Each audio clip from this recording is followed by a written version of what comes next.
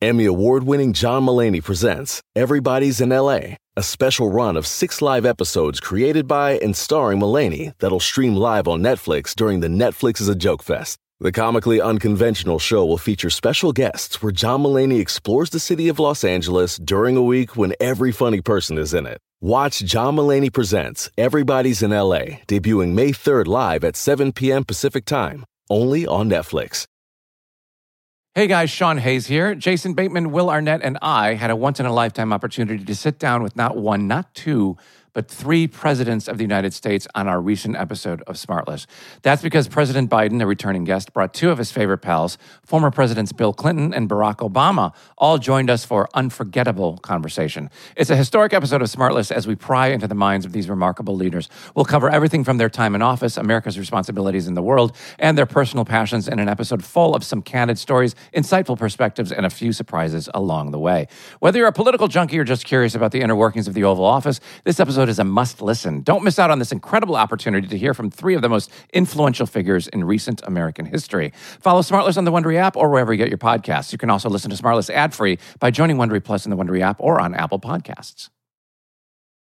It's a long day, and at the end of the day, they plop down in their bed, which they don't know where they are sometimes, 10 million records sold, biggest tours in the world, not gotten a paycheck. Denise, who was AJ's mother, wanted an outside lawyer to look at the contract. And Lou says, absolutely not, it's now or never. In the very beginning, he was going to be 1/6 member. And rather than be our manager and take a management commission, he was just going to be 1/6 member and take 1/6 of all of our profit.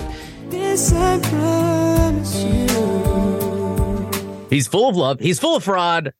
Lou Pearlman, part 2. Let's go.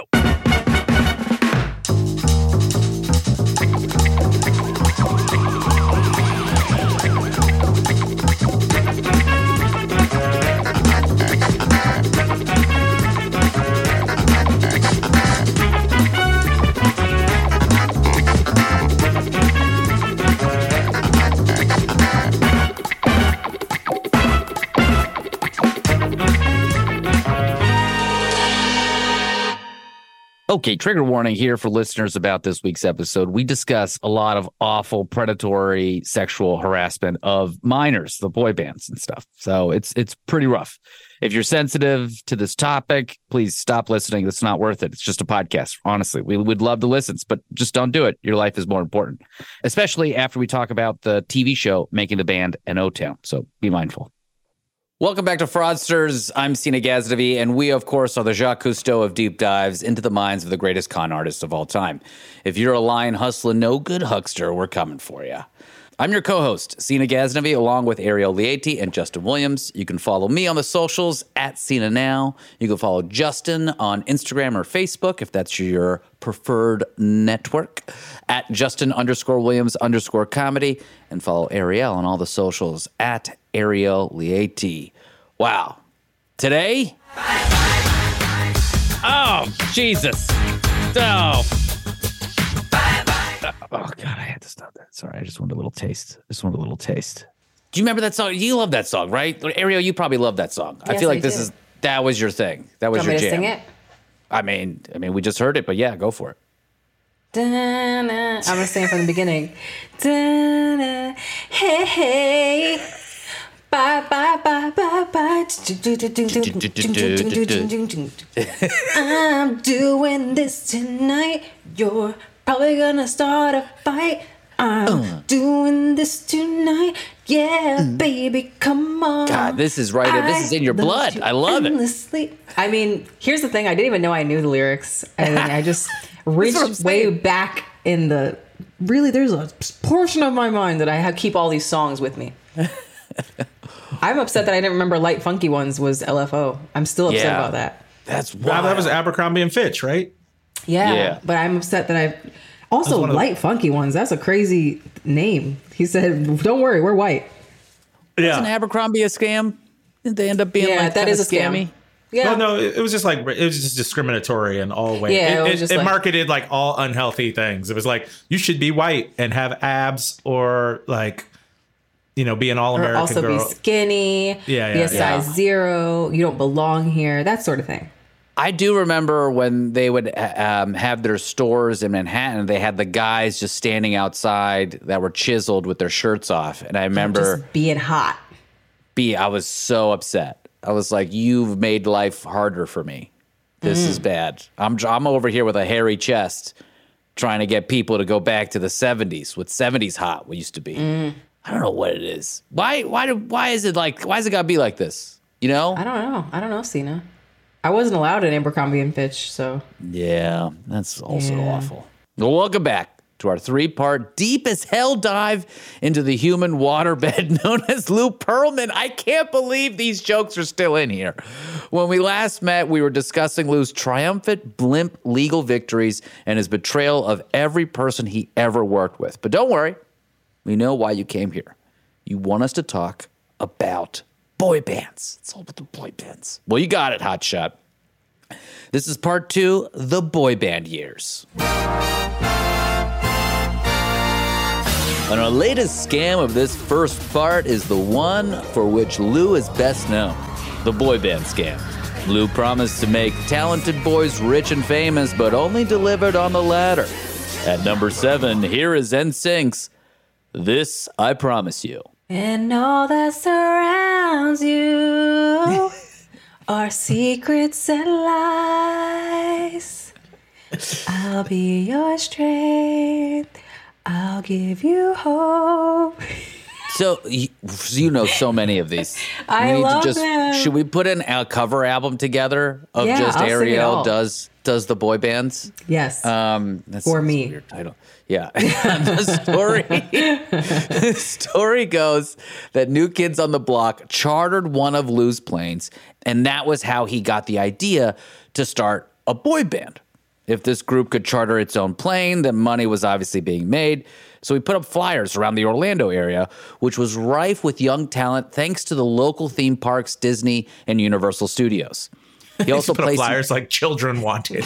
Nobody thought it was suspicious. Oh, you cute boys teen. wanted. Cute. Yeah. Can you dance? Can you sing? Well, here's the ad he put in the Orlando Sentinel. Teen male vocalists. Producer seeks male singers that move well. Between 16 and 19 years of age. Wanted for new kids type singing dancing group. Send a photo or bio of any kind. 40 interested boys who auditioned at Lou's house for what would later become the Backstreet Boys. AJ McLean was the only eventual Backstreet Boy at the audition. So Pearlman reached out to McLean and his talent manager, Gene Tansy Williams, to look for additional talent. Okay, just to give you some insight into what he was looking for, here's a clip from 1999. Chris Cuomo, a young Chris Cuomo, we'll talk about him later, asking Lou this very question. I was very interested in seeing Pearlman in action and was delighted to accept his invitation to visit him in his element. Hi, what's your name? Delighted. Auditioning young talent for an ABC television series documenting the making of a boy band. And what song would you like to do a cappella for us? Look at how many aspiring pop stars were willing to sleep outside just for the chance to audition for the maestro. What are you looking for? Those are the days. You need to have the young kid that definitely has a cute look that the young girls are looking for. Older guy has to have that older image. It's great to have somebody Latino who gives an extra flavor to it. Or one guy has to have that flavor. A little Latino flavor, a little spice, a little picante, a little salsa, a little taco, a little shredded cheese, a little bit of olives, some sour cream. You mix them all up. What do you get? A boy band, baby. Come on. Lou Pearlman. Steve, Chris, Chad, and Goya. Sponsored by Agoya. With Charo. Like, what is happening? It's funny that Latin is like, it's like this weird way of being ethnic, but because his thing is like the white boy band. So he's like, you can go ethnic, like Latin, but like he would never put a black, you didn't see like a black guy in any of these groups or even in the audition line. I mean, he said it. There is a documentary or interview. I don't know if we end up talking about this, but there's it's called Music Box, I think, and it's about Boys to Men. And in the beginning, it shows how they were the most popular boy band.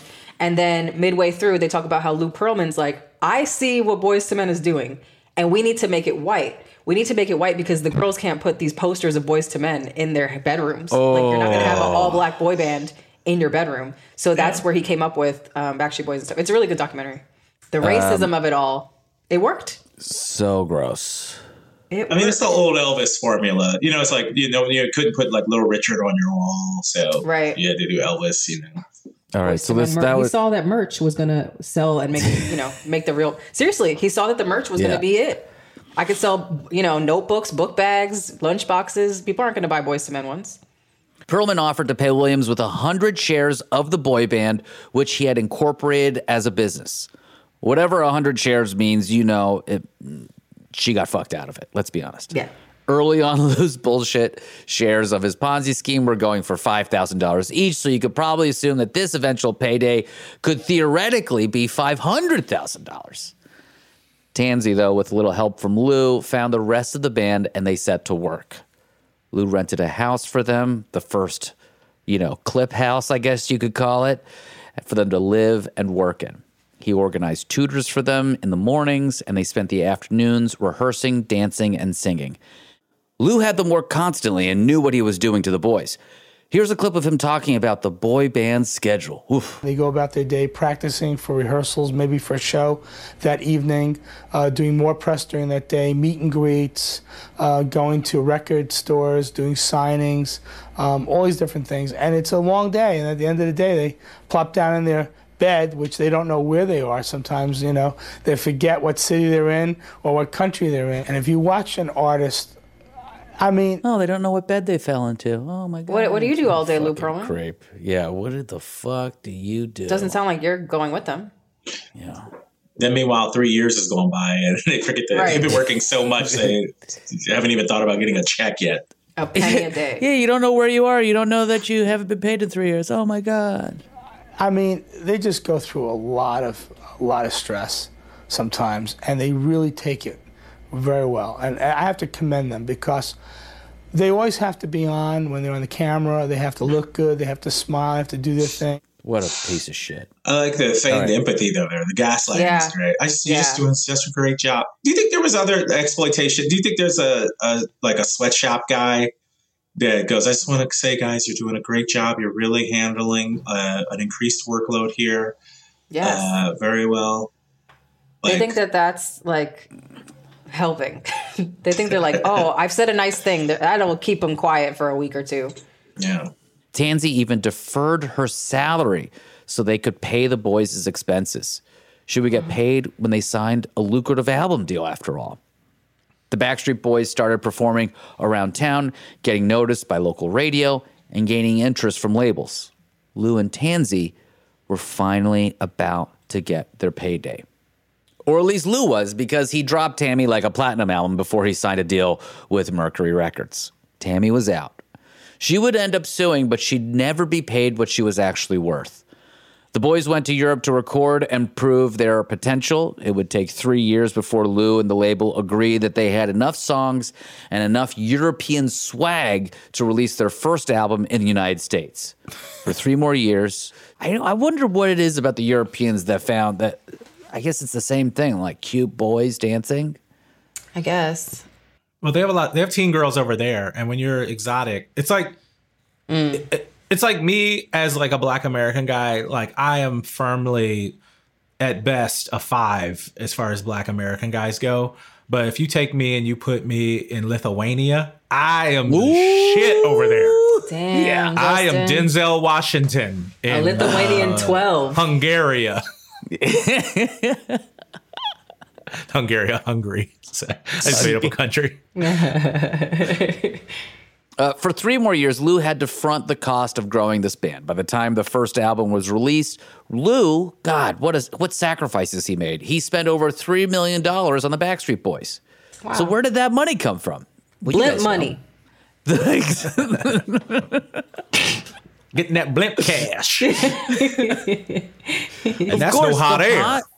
That's not that, but the blimp was like the most straightforward way that he got money. It was the Ponzi scheme as well. Those were all the places where he was getting the money.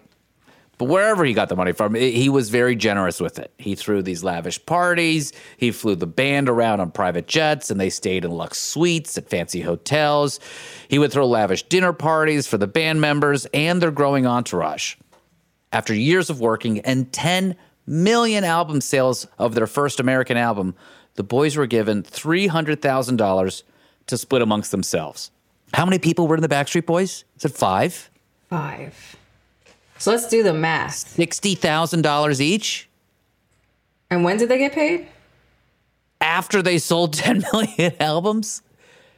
How many years? It was several years. So you got a $60,000 lump sum after working for like 3 years. So that is per year $20,000. Oh, for 3. Yeah, exactly. Oh my God. That's a great deal. But Lou, on the other hand, pocketed $10 million. It all didn't go into Lou's pockets, though. A lot of money went to the lavish gifts and luxe accommodations that Lou showered on the band. But he bought all that stuff with the band's own money. A lawsuit followed, and Lou lost the band. Oh, no. It's the same story with NSYNC. After years of hard work and travel and huge album sales, while living only on a per diem of $35 each day, the boys of NSYNC were set to get their big payday. Lou took them out to a big fancy dinner that they had no idea they were paying for and presented them all with checks for $25,000 each. That's broke pimp stuff when you try I got to go to the bathroom real quick when the check comes. And here we have everyone's favorite astronaut, Lance Bass, talking about this very moment on Hollywood Access. Tell everybody about the check ceremony. Oh my gosh. So yeah, I mean, it was that day. I always say was the day that I turned into a man because I realized, oh my gosh, this world really can mess you up, and like people could be out to get you. But yeah, we were excited for our first check presentation. So we all went to the lavish dinner. Our families are there. Our record label, everyone's there. And they hand us our checks, Lou does, and when we open the check, and by the way, we had not been paid for 3 years of work. 3 years? I was just going to ask. 3 years. 10 million records sold, biggest tours in the world, not gotten a paycheck. So we were real excited to see what that number could possibly be. Guys, like, what? What? I can't with these guys. Well, how much influence does Lou Pearlman have over this group of men? I mean, I think it's to your point, Justin. If you get them in front of a group of people and like all these like girls are screaming their name and, trying to like, love on them and stuff like that, they go to a fancy hotel, they go on a private jet. The money's got to be coming from somewhere. Surely there's money, but it's not going in their bank account. I don't know how Justin Timberlake overlooked, like especially his family overlooked all of this nonsense because he's been in the industry for a long time, since Mickey Mouse Club. So how would he not have a good entertainment? Like I'm thinking at least Justin would have had, or his family would have been like, all right, let's overlook these contracts because something's fishy. At least NSYNC got out of their deal with Lou pretty quickly. It was like only a couple years. Still, that's crazy. Still, insane. Wow. There's a comedian that owes me $65. And he's owed me $65 for like 4 years. And I'm Jose Vega, pay me my $65, dude. Oh! and stop being liking my statuses on Facebook even. Pay me my money. Oh my God, I love it. I had to run up on somebody for my money once during comedy. And Gordon was there. I love it. This guy promised me money for a show. He did not, he ended up not getting an audience or whatever, but the money was promised. And I'm like, all right, my guy, I came all this way. Pay me my money. I had to run up on him like a thug.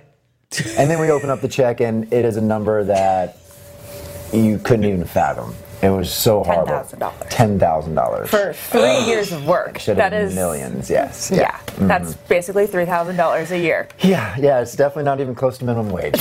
No. So how long did it take Why 3 years without pay? Like, how did you guys not question that? I know, and it's so weird when you're in it. You don't really think about that because, again, I was 16 years old when we started, so I didn't really know how the business worked. Mm-hmm. So we just kind of assumed that, you have to work really hard for a couple of years before that money starts accumulating, and then they just give it to you in one big check because you have to repay all the recoupable stuff. But after 3 years and all these millions of albums sold, you should have recouped a lot earlier than that. Recouping does take a ton of money out, but doesn't leave you with $10,000. It's not that crazy. But I mean, he was taking like 90% of our business, and that's just not fair. Yeah. So was it right after that ceremony that JC's uncle, who was a lawyer, took a look at the contract and he was like, "This is why"? Yes. We finally were like, okay, maybe we need to figure out how to get out of this contract. That's when we called lawyers, because at this point, we had only used Lou's lawyers. Yeah. Because he was the 16th of the group, and we didn't have to pay a lawyer. Now we have the answer. They were only using Lou's. Lou's lawyers. Trust me, I got lawyers. They'll take care of you. No, but he gave them checks, big old checks for $25,000 each, even though they were expecting 10 times that amount.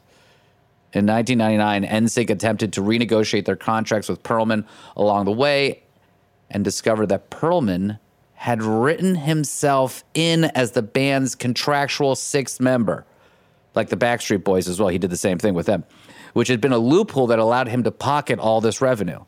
The band attempted to exit their contract with Pearlman early because they learned that Pearlman was collecting 50% of all recording royalties, 100% of all advances, and another 25% of recording income as management commission. He pocketed 37.5% of all band profits. Another lawsuit, and Lou had lost two of the biggest musical acts of the century. This is what I think set me over the edge, is that these contracts must have been so blatantly fraudulent. Emmy award-winning John Mulaney presents Everybody's in L.A., a special run of 6 live episodes created by and starring Mulaney that'll stream live on Netflix during the Netflix is a Joke Fest. The comically unconventional show will feature special guests where John Mulaney explores the city of Los Angeles during a week when every funny person is in it. Watch John Mulaney Presents Everybody's in L.A., debuting May 3rd live at 7 p.m. Pacific Time, only on Netflix. Do you know someone struggling to figure out their mental health benefits? The Mental Health Insurance Assistance Office is here to help. Find us at insurance.ohio.gov/GETMHIA or call us at 855-438-6442. Don't wait. The Mental Health Insurance Assistance Office can help you figure out what mental health insurance benefits may be in their plan. Call us today at 855-438-6442. If there's anything better than getting a few of your favorite things from McDonald's, it's getting a few of your favorite things from McDonald's for less in the McDonald's app. Delicious. Order in the McDonald's app today. Ba-da-ba-ba-ba. Right now, only in the app. Enjoy a breakfast sandwich for just $1, like a sausage McMuffin with egg. Offer valid one time per day from $4.29 to $5/12/24 at participating McDonald's. Must opt into rewards. Welcome back to our studio, where we have a special guest with us today, Toucan Sam from Fruit Loops. Toucan Sam, welcome. It's my pleasure to be here. Oh, and it's Fruit Loops, just so you know. Fruit? Fruit. Yeah, fruit. No, it's Fruit Loops. The same way you say studio. That's not how we say it. Fruit Loops, find the loopy side.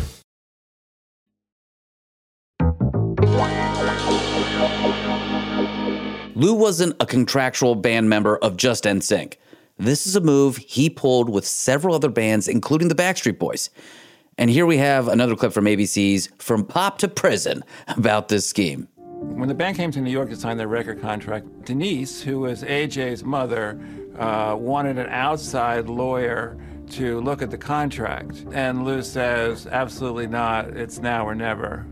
And there we so go. she signed. Hey, we signed a contract. Let's move forward and let's make a lot of money together and let's make this thing happen. They were all happy and congratulating that we did it. And the parents signed on the Guardian lines. When he signed a record deal. Wow. The parents. That's, I mean, as a parent, baby. It's like who's more vulnerable than a parent who thinks this is going to change their kid's life, you know? Yeah. And you can do something, and your kid is probably like, Mom, Dad, I want this so bad. I love this, you know? And like you see how happy it makes them. I don't know. I'm getting like this makes me I'm getting emotional right now. It's fucking the most disgusting thing you can do. And then to pressure someone to not have a lawyer look at something is such a red flag. I mean, I'm sorry that I even have to even say this, but like if you're listening and someone tells you my lawyer's taking care of it, don't worry about it. You don't need to have a lawyer look at it. Just tell them to go fuck themselves.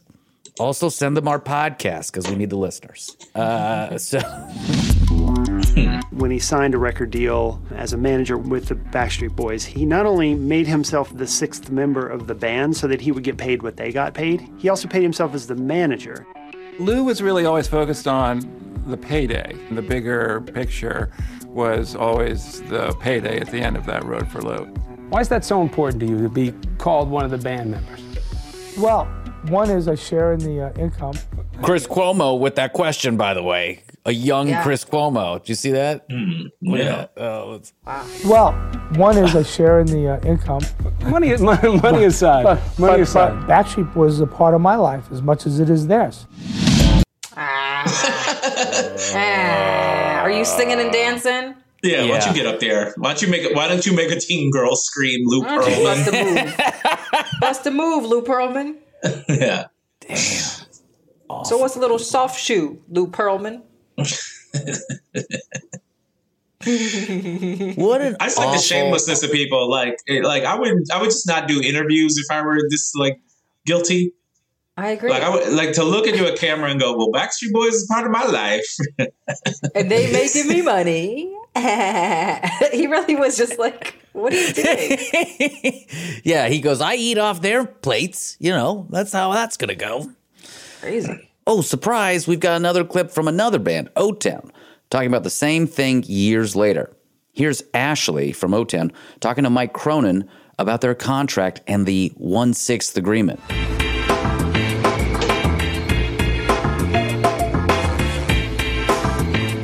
I'm a little worried about this contract situation.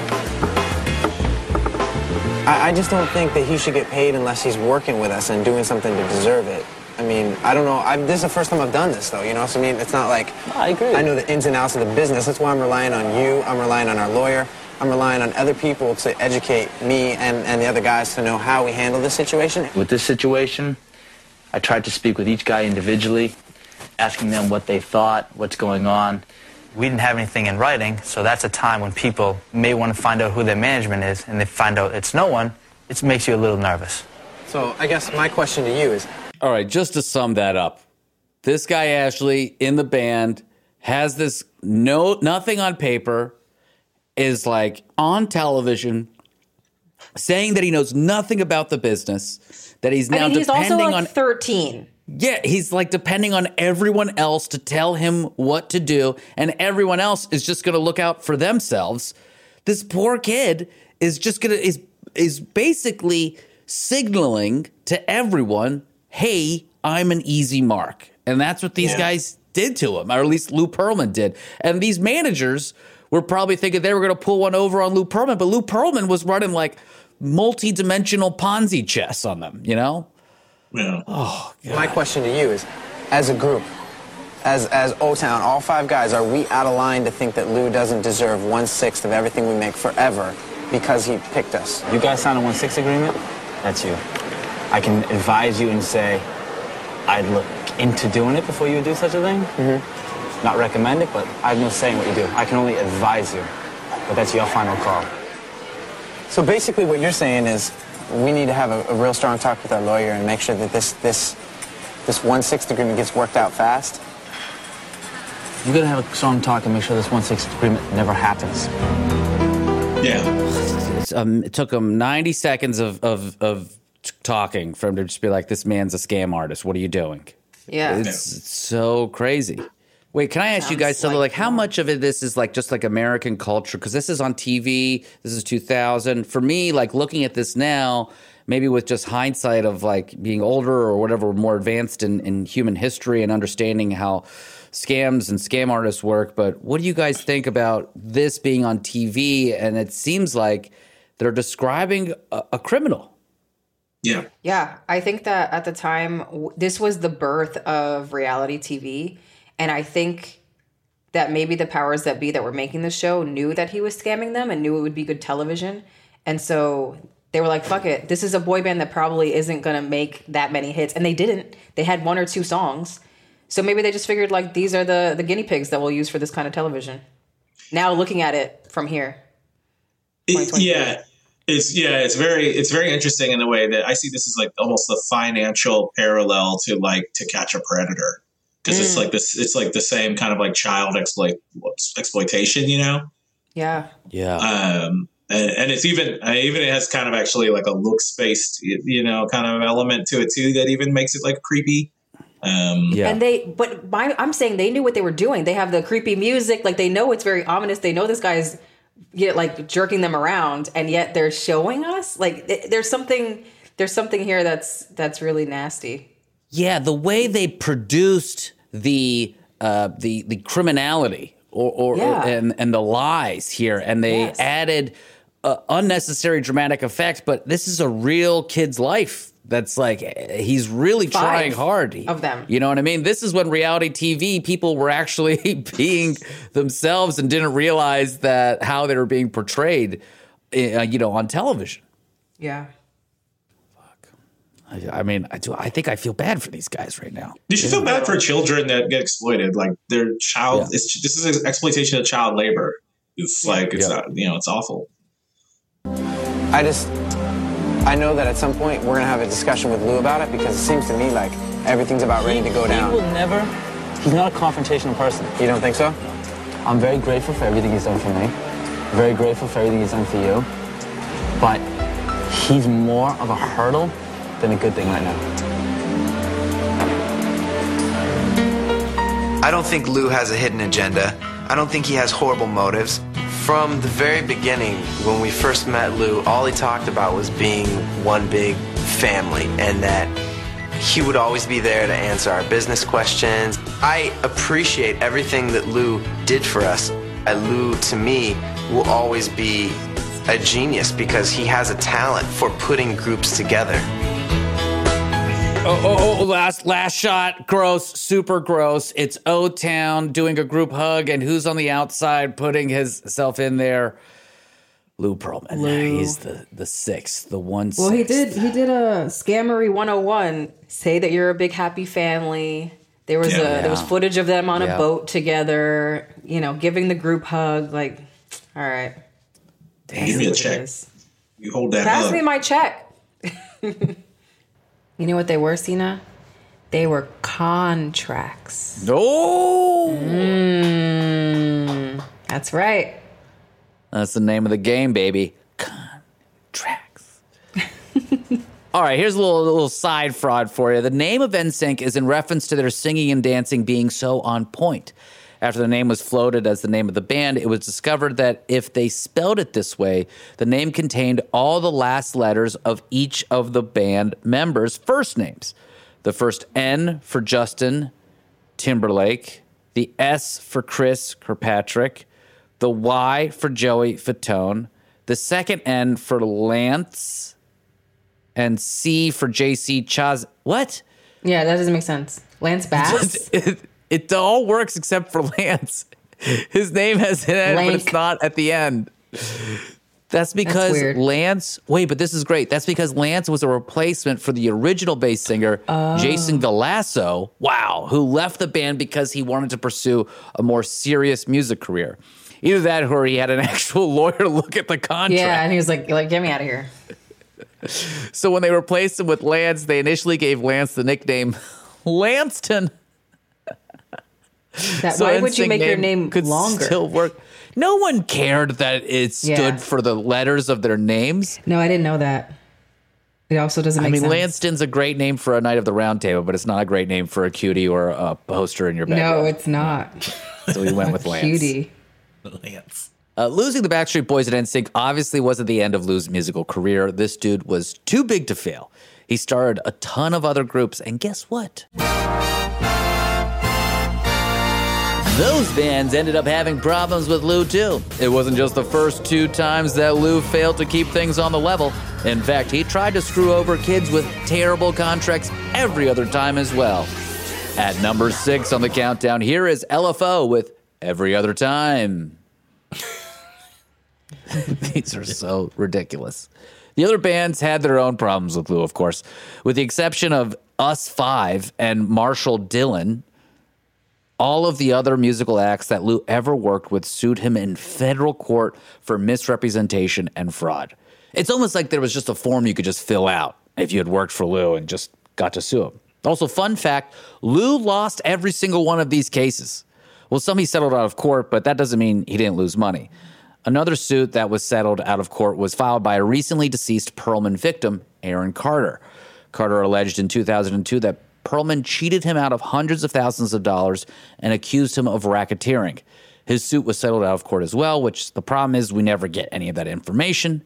And racketeering, though, is a perfect classification for Lou's operation. It wasn't a legal thing, one, and a legal thing, two. Everything he did was illegal, and it all fed into each other.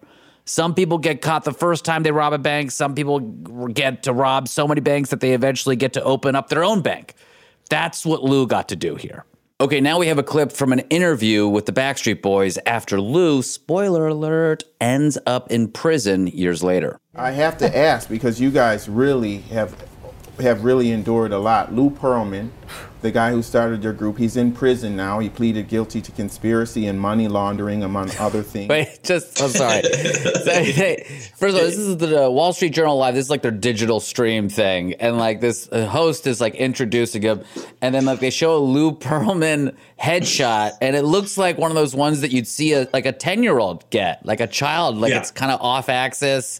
He's got his hand gently on his cheek. They look like someone stretched his face out. Like, have you ever played Mario Party where you play that game and it stretches out the face of the... No, just me? Okay. Well, that's what it looks like. Yeah, it looks like Philip Seymour Hoffman got the Elephant Man disease. Yeah. Yes. Oh, he would have been great as Lou Pearlman. God. Yeah. Okay, let's and those tiny glasses are not helping.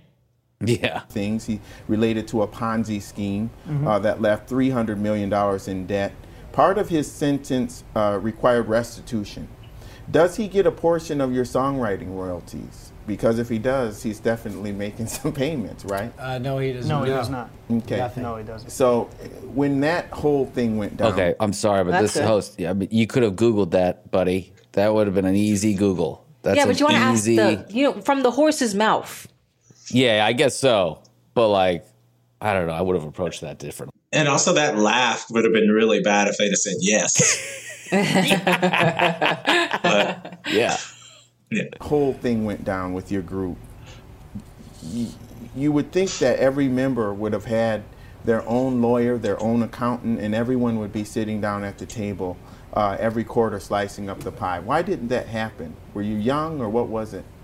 Well, we weren't that young. We weren't that old either. Well, I initially filed what's called an open lawsuit, an open-ended lawsuit, because I couldn't do it by myself.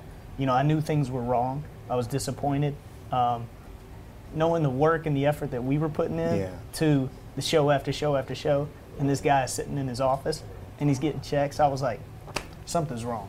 So I went to the guys. You know, it caused some controversy. It was a kind of a love-hate type thing, like, what are you doing? You're going to break up the band. We can't do this right now. We're on top of the world.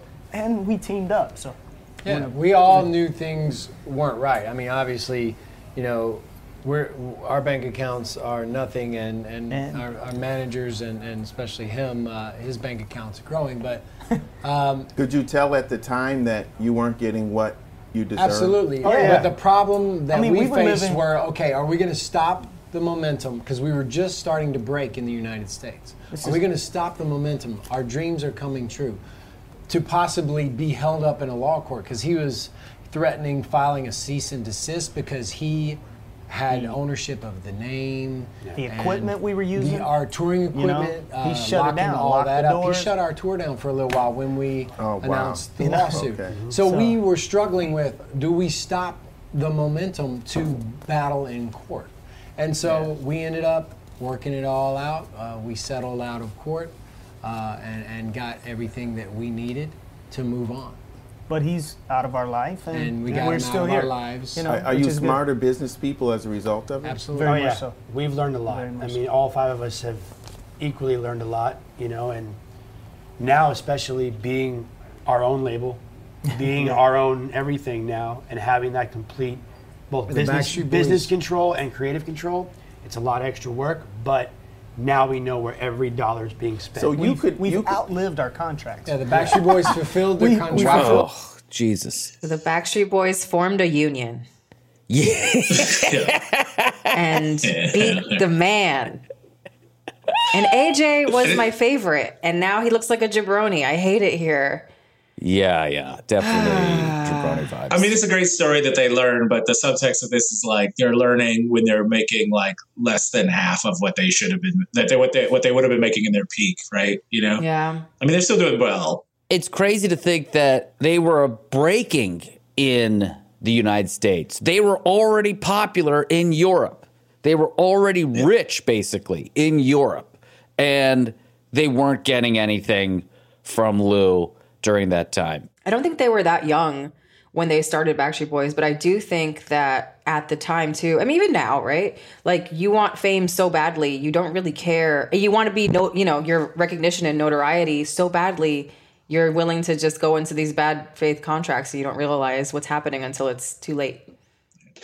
And he sprinkles you with enough, right? You know, you show up with you give somebody $1,000 outfit and whatever. Yeah. And say, I'm going to take care of you. And that's how they get you into the bad contract Yeah, stuff. similar to I was thinking of like the Tinder swindler. Like he makes you think all this glistening and all this gold. And then, you're working real hard for the money after that. But as we all know, Lou's music career didn't end after he was exposed. He just started a television show. You remember this show, Making the Band, in 2000? It was on ABC. This is early reality when reality was pure. Golden when it was era. Clean. You know? I loved it.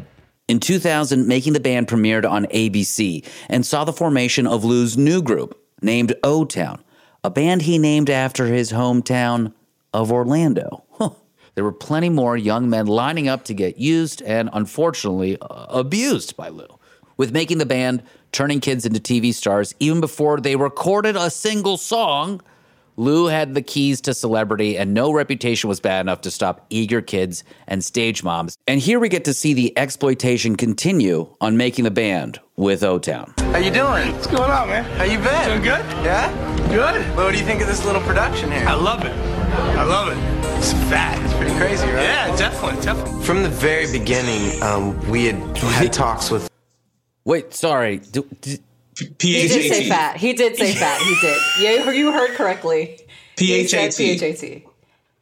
This balding, overweight man with tiny glasses said PHAT. You did hear that correctly. Okay. Fat Farm was huge. I had a pair of Fat Farm velour pants. It was like my favorite. I have pair Fat of Farm pants. shoes. Fat Farm shoes. Yeah. Baby blue. Okay, here we go. Lou that he was going to be very, very involved with this group. In fact, in the very beginning, he was going to be 1/6 member. And rather than be our manager and take a management commission, he was just going to be 1/6 member and take 1/6 of all of our profit. As time went on, Lou was around less and less, and we realized that with how busy Lou is and how many other companies he has to run, that he wasn't going to be around enough to be our manager. Nice setup. Nice, pretty fat. I would love to do it all. I would love to be the manager and love to be the guy that stays there 24/7. But then again, just impossible to be able to spread myself so thin. What's going on? No.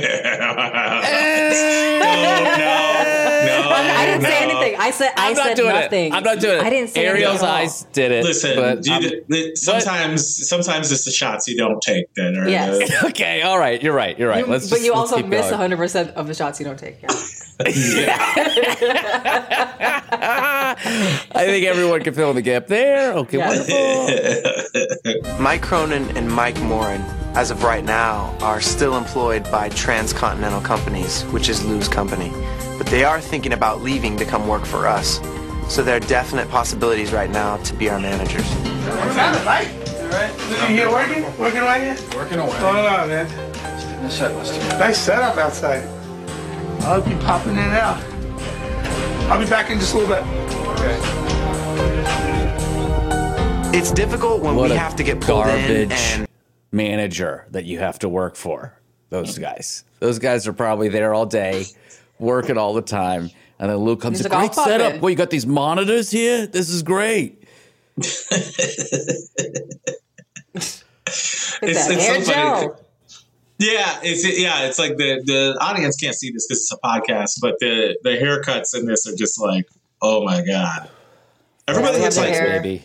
How would you describe that haircut? Who had that haircut in a movie? Like Gary Busey's kid. Didn't Jake Busey have this haircut where it's kind of like it's like a blowout kind of thing? But it's tall like and also it's kind of spiky. Yeah. When you're a manager, your hair is slicked back fully with lots of gel, fully slicked back. It's the year 2000. Get into it, everybody. Yeah, you got to slick it back. You smell like death. Let's see what else. But these guys are kind of scumbaggy. So there's probably like one guy with a ponytail that's like 30 years too late. 100%. Yeah. into it all. To tell you the truth, I'm really not sure how to feel about Lou.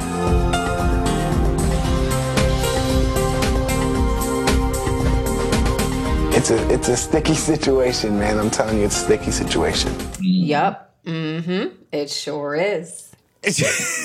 You're being exploited. There's nothing really that sticky about it. Sticky situation. You're being exploited. The song is called Liquid Dreams. You guys do the math. Emmy award-winning John Mulaney presents Everybody's in L.A., a special run of 6 live episodes created by and starring Mulaney that'll stream live on Netflix during the Netflix is a Joke Fest. The comically unconventional show will feature special guests where John Mulaney explores the city of Los Angeles during a week when every funny person is in it. Watch John Mulaney Presents Everybody's in L.A., debuting May 3rd live at 7 p.m. Pacific Time, only on Netflix. Mom, I got the job in Manhattan. Do you have a warm enough winter coat? What about your car? I'm selling it with Kelley Blue Book Instant Cash Offer. How? I enter my license plate number, miles, condition, upload photos, and boom, an official cash offer from a local dealership. A cash offer instantly? Oh, did you call Aunt Stella? She's right there in Massachusetts. Mom, I literally just got the job.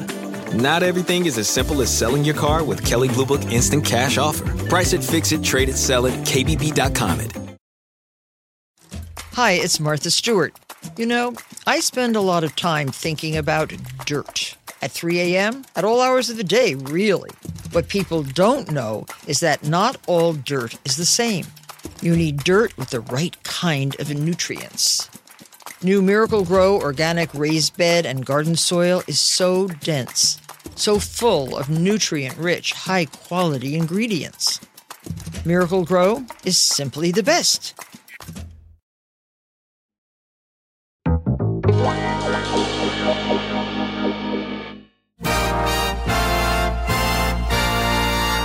Lou was many things to many people. To some, he was a sexual predator. To others, he was a pedophile. But no matter how you slice it, Lou was a rapist. At number 5 on the countdown, it's NSYNC's It Makes Me Ill. Jesus Christ. Makes me ill to see you deal love and affection at his will. You can imagine how it makes me feel to see you with him. I love that one. At his will, though? Wait, that should make you ill. It does. Ugh. Yes. Creepy, gross, inappropriate. Oh, my God. Terrible. Guys, we're going to talk about some weird stuff with Lou Pearlman. I mean, he is there again. All this stuff is not adjudicated or anything like that, but If it talks like a Lou and walks like a Lou, then it's probably a pedophile. So these are a few words that people who have signed lucrative NDAs are legally allowed to say in reference to Lou Pearlman. Without needing specifics, one of the reasons that Lou Pearlman sought his role was because it meant he could literally hang out with young boys all day, every day, and they would worship him. The story often repeated by Lou was that he only got the idea for a boy band after New Kids on the Block chartered one of his planes, but there's no evidence backing up this claim. It's possible that Lou's main interest was just satisfying a sexual perversion of some kind. How was he to know it was going to get so big? I mean, he maybe just fell into it. It's just like Trump never expected to be president. Lou never expected to be the height of this boy band empire. How could he? Not even the New Kids on the Block reached the heights of the Backstreet Boys. O-Town was the name of the compound he had built outside of Orlando where his boy band empire grew. O-Town was his Neverland. He put the boys up in houses with great security, namely the security cameras that all fed back into a central security hub located in his bedroom. Yeah. Accessible only to him. He would do a lot of gross things, guys. He would slice porn videos into movies he was showing for movie nights and say, "Whoops, did you guys like that? Whoops." Oh my God, really? I didn't know about any of this. Yeah. Learning live. Yeah. He had a tanning bed in one room of his house, and all of his talent, male and female, were encouraged to frequent the tanning bed without clothes to prevent tan lines. Of course, tan lines. And no surprise there was a camera in that room as well. Lou later bragged to the boy groups that he could show them footage of his girl groups. One group at the time, called Innocence, included a young Britney Spears. Lou claimed he was a licensed massage therapist. You know where this is going? I'm sorry. And since his groups were dancing for hours every day, Lou would swoop in, you know what's going to happen, and ease their weary muscles with his disgusting, creepy crawlers. The 13-year-old member of the group Take 5, Tim Christopher, recalled a sleepover where Lou appeared at the foot of his bed clad only in a towel. At another time, Tim told Lou he was bringing a friend over to play pool, and Lou met him at the door naked, saying that he was just getting out of the shower. Yet another time, Lou took him and his young bandmates to a strip club. Super problematic. You know, this actually reminds me of a weird story that happened to me when I started comedy. You know, I started when I was 18 in Pittsburgh, and I had this guy that managed me. His name was Big Mike. Already red flag. Yeah, already a red flag. And before he, I signed with him, God knows, Lord knows a lawyer didn't look at that contract. He took me to the Cricket Lounge in Pittsburgh. Any Pittsburgh listeners will probably know the Cricket Lounge. And it was a strip club. I was 18, so I could go, but it was my first strip club. I've never been to a strip club before that, obviously, because I was 18. I was like, it's the first time you're doing that kind of stuff. And I'll never forget how fucking strange it was. He bought me a lap dance, and then he was like, "I'm going to be your manager." And then he took me on a few club tours in the area. And this one we did at a Holiday Inn outside of Pittsburgh in Uniontown. Nice. And he drove us in a limo with these other comedians. One guy's name was High Octane. There was another guy, I can't remember his name. High Octane was a car salesman. And then this other guy, Jerry Wilson, was a Marine that just got out. And then another guy named Frog. He was this black Muslim dude that was just real incredible. He was such a talent. But the headliner was this just giant dude, but I can't remember his name. And I remember in the limo ride, though, I was like, "Oh, where do you perform?" He goes, "No, I just got out." I was like, "Oh, got out from where?" He goes, "Prison." I was like, "Oh, what were you?" And of course, 18. I'm like, what were you in prison for? This is so cool, And he just went, "Homicide." I was like, "Oh my God." So then we did this show. So then we did this show, guys, and I'm, early, and if you're cooking, on stage, and you just go. You didn't really, when you're young, you don't really know what the light. So I went my 5-minute set turned into 15 or 20, and so it cut into the headliner's time. And so then a fight broke out after the show between Big Mike and this guy that went to prison for homicide. Yeah. And then Jerry Wilson, the Marine, had to drive me home. So I was with my friend at the time that was with me the entire time through this process, but I didn't want to bring him into the story. So that's my little aside about creepy managers. That's exactly like what happened with Lou Pearlman. Yeah. Yeah. Give it up for your headliner tonight. His name is Homicide, cause he be killing on stage. I just got out of jail and you run the light and take my time. The one thing that I don't have a lot of because I was incarcerated. Oh my God. That brought up a lot of memories. I also want to see that set, like any set where you're killing at the beginning of your career is not like real. Not real. Yeah. It's not. Yeah. It's just like you're going up there with just like this false confidence and people are rooting for you. But if you have a YouTube video of it, it is the worst comedy in the world. Like you would destroy the video. Yeah.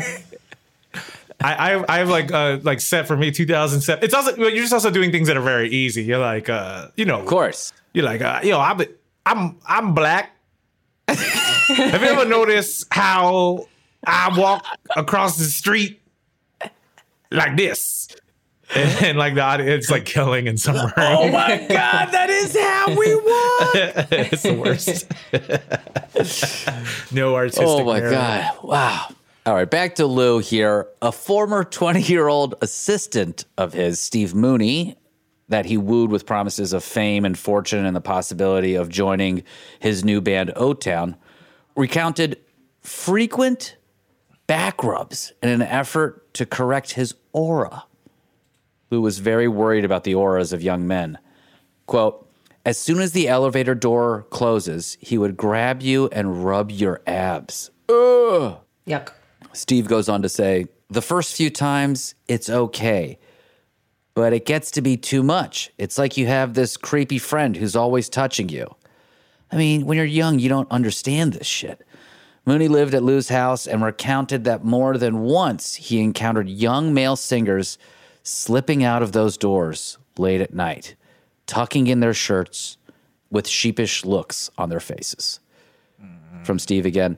There was one guy in every band, one sacrifice, one guy in every band who takes it for Lou, says Mooney, echoing a sentiment that we've heard from several people. Quote, that's just the way it was. Jesus Christ. Again, sorry if this is triggering for folks. This is gross stuff, but I feel like it's important that we share it because there is this kind of like sense that he was just a financial schemer, but when you take advantage of vulnerable people with money, you can do a lot to them. And really, this is really the peak of that stuff. Rich Cronin, a member of LFO, claimed that Lou credited the Backstreet Boys' early success in Germany to one of the boys spending the night with an influential German music executive. He told LFO that if they had agreed to do the same, they could jumpstart their careers. He explained that he understood it wouldn't be easy, so he would offer to help them practice before their big night with the executive. Lou would wear robes late into the day that would open accidentally. Ugh. Accidentally, on purpose. Yeah. On Lou's frequent touching, Rich had this to say, quote, I mean, I now know what it's like to be a chick. He was so touchy-feely, always grabbing your shoulders, touching you, rubbing your abs. It was so obvious and disgusting. He definitely came at people. He came at me. In my situation, I avoided him like the plague. If I went to his house, I went with somebody. I would never go with him alone because I knew every time I was over there by myself, it always led to some weird situation. Like he'd call late at night to come over and talk about a tour. And you'd get there, and he'd be sitting there in his boxers. The guy was hairy as a bear. I don't think the hairy part's fair, but I understand it. But that's Harvey Weinstein. Like, come up to a meeting, and you're like in a robe. Yeah. Yeah. Yep. This and like on some like plausible deniability, like, oh my God, I just got out the shower. Like, it's crazy. What? Do you feel uncomfortable about this? Yeah. Another boy bander recalled that Lou once grabbed him, quote, down there, but he was willing to play the game. Quote, look, if the guy wants to massage me and I'm getting $1 million for it, just go along with it. It's the price you got to pay. Oh, gosh. Damn. It's like, it doesn't pay. You get destroyed. The trauma. You know, the other thing I've learned about trauma, just being a dad now, it's like the trauma gets transmitted intergenerationally. Yeah. You know, that stuff gets cooked into your body. That cooked into your neural pathways, your DNA. It can really harm you over the long term, and you can't just fix that shit overnight. $1 million, also not enough money. No. For that, no. Lots of people now say they were trying to actively help the situation and stop Lou. Quote, I tried to protect the kids, said the publicist Jay Morose. Quote, you'd see Lou kind of moving in on one of them, and you'd just tell someone, get that kid away from Lou before it's too late. I mean, this is the type of shit that people did with Harvey as well. They were like, don't go up there with Harvey. But it's like, you didn't say, like, we need to stop Harvey Weinstein or stop Lou Pearlman. Yeah. Or I publicly resign due to witnessing a pattern of inappropriate behavior with children. But even when it became obvious to many what was going on, Lou received the benefit of the doubt considering he had a female partner. And because of the popularity of NSYNC and Backstreet Boys, young boys would throw themselves at Lou in an attempt to get cast in a new boy band. Lou would employ many of these boys to do menial jobs such as yard work or driving him around. He even moved a few of these boys into his house. Of course, there were rumors, but Lou did his best to quell these rumors with a fraudulent 10-year relationship with his live-in nurse, Tammy Hilton, whom he met while she was treating a ruptured cyst that almost cost him his life. Finding that cyst is as sexy as you would imagine, and their love affair began after that. And like all normal love affairs that are not transactionally motivated, Pearlman and Hilton would never share a bed in the 10 years that they were together. Okay, that was a lot. You could bring the children back into the room now. This motherfucker does not enter a contract with anyone that will remain friends with him.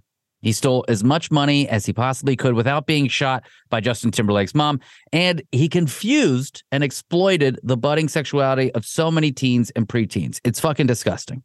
I don't know how to classify Lou Pearlman's sexual appetites, but the dude was at very least criminally creepy. Remember, people, we haven't even gotten to the biggest fraud of them all.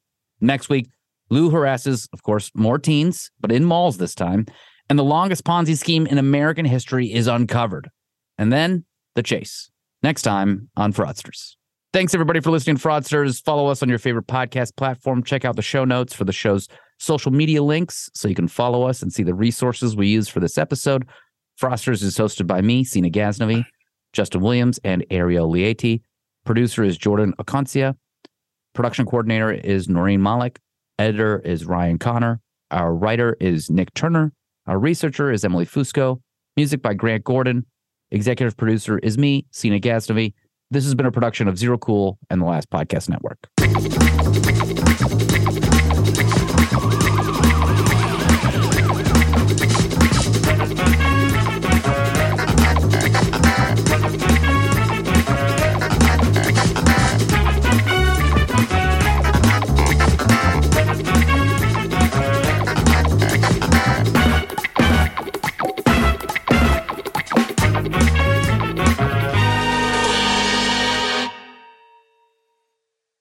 Emmy award-winning John Mulaney presents Everybody's in L.A., a special run of 6 live episodes created by and starring Mulaney that'll stream live on Netflix during the Netflix is a Joke Fest. The comically unconventional show will feature special guests where John Mulaney explores the city of Los Angeles during a week when every funny person is in it. Watch John Mulaney Presents Everybody's in L.A., debuting May 3rd live at 7 p.m. Pacific Time, only on Netflix.